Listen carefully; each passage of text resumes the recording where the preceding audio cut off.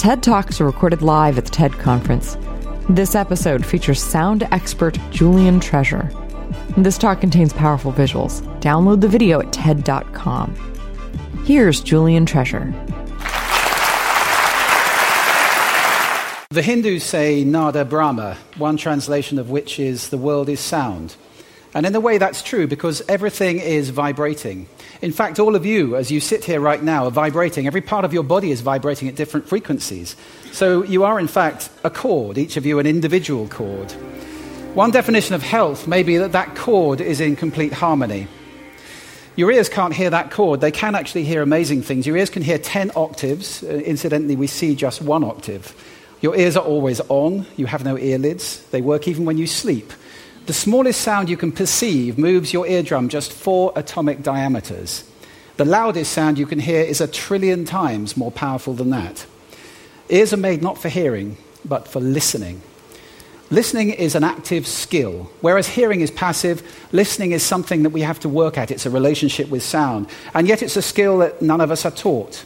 For example, have you ever considered that there are listening positions, places you can listen from? Here are 2 of them. Reductive listening is listening for.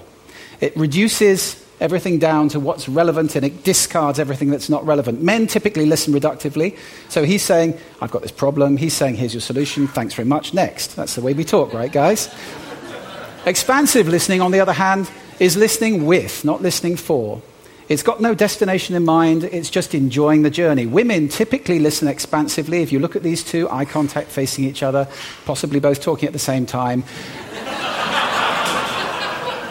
Men, if you get nothing else out of this talk, practice expansive listening and you can transform your relationships. The trouble with listening is that so much of what we hear is noise surrounding us all the time. Noise like this, according to the European Union, is reducing the health and the quality of life of 25% of the population of Europe. 2% of the population of Europe, that's 16 million people, are having their sleep devastated by noise like that. Noise kills 200,000 people a year in Europe. It's a really big problem. Now, when you were little, if you had noise and you didn't want to hear it, you'd stick your fingers in your ears and hum. These days, you can do a similar thing. It just looks a bit cooler. It looks a bit like this. The trouble with widespread headphone use is that it brings 3 really big health issues. The first really big health issue is a word that Murray Schafer coined, schizophrenia. It's a dislocation between what you see and what you hear. So we're inviting into our lives the voices of people who are not present with us. I think there's something deeply unhealthy about living all the time in schizophrenia. The second problem that comes with headphone abuse is compression. We squash music to fit it into our pocket. And there is a cost attached to this. Listen to this. This is an uncompressed piece of music.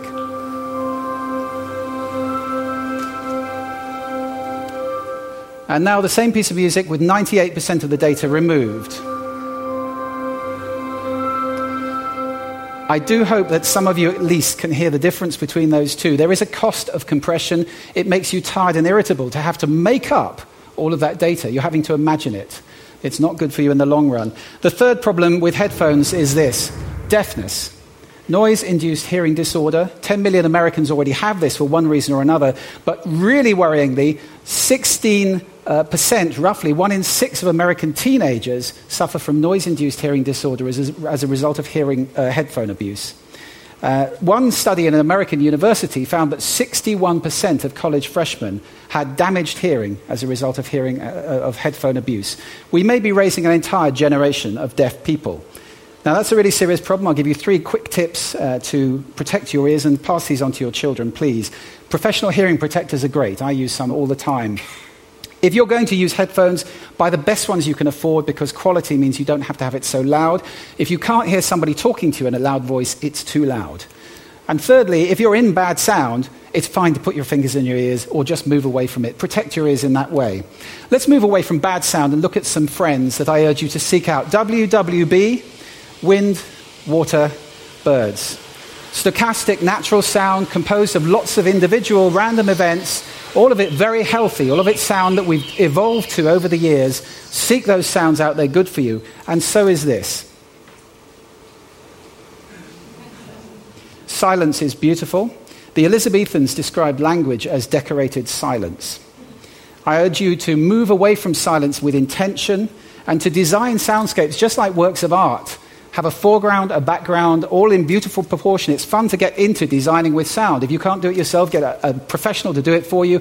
Sound design is the future, and I think it's the way we're going to change the world, the way the world sounds. I'm going to just run quickly through 8 modalities, 8 ways sound can improve health. First, ultrasound we're very familiar with from physiotherapy. It's also now being used to treat cancer. Lithotripsy, saving thousands of people a year from the scalpel by pulverizing stones with high-intensity sound. Sound healing is a wonderful modality. It's been around for thousands of years. I do urge you to explore this. There are great things being done there, treating now autism, dementia, and other conditions. And music, of course. Just listening to music is good for you if it's music that's made with good intention, made with love, generally. Devotional music, good. Mozart, good. There are all sorts of types of music that are very healthy. And 4 modalities where you need to take some action and get involved. First of all, listen consciously. I hope that after this talk you'll be doing that. It's a whole new dimension to your life, and it's wonderful to have that dimension. Secondly, get in touch with making some sound. Create sound. The voice is the instrument we all play, and yet how many of us are trained in using our voice? Get trained. Learn to sing, learn to play an instrument. Musicians have bigger brains. It's true. You can do this in groups as well. It's a fantastic antidote to schizophrenia, to make music and sound in a group of people, whichever style you enjoy particularly. And let's take a stewarding role for the sound around us. Protect your ears, yes, absolutely. Design soundscapes to be beautiful around you at home and at work. And let's start to speak up when people are assailing us with the noise that I played you earlier on. So I'm going to leave you with 7 things you can do right now to improve your health with sound. My vision is of a world that sounds beautiful. And if we all start doing these things, we will take a very big step in that direction. So I urge you to take that path. I'm leaving you with a little more birdsong, which is very good for you. I wish you sound health.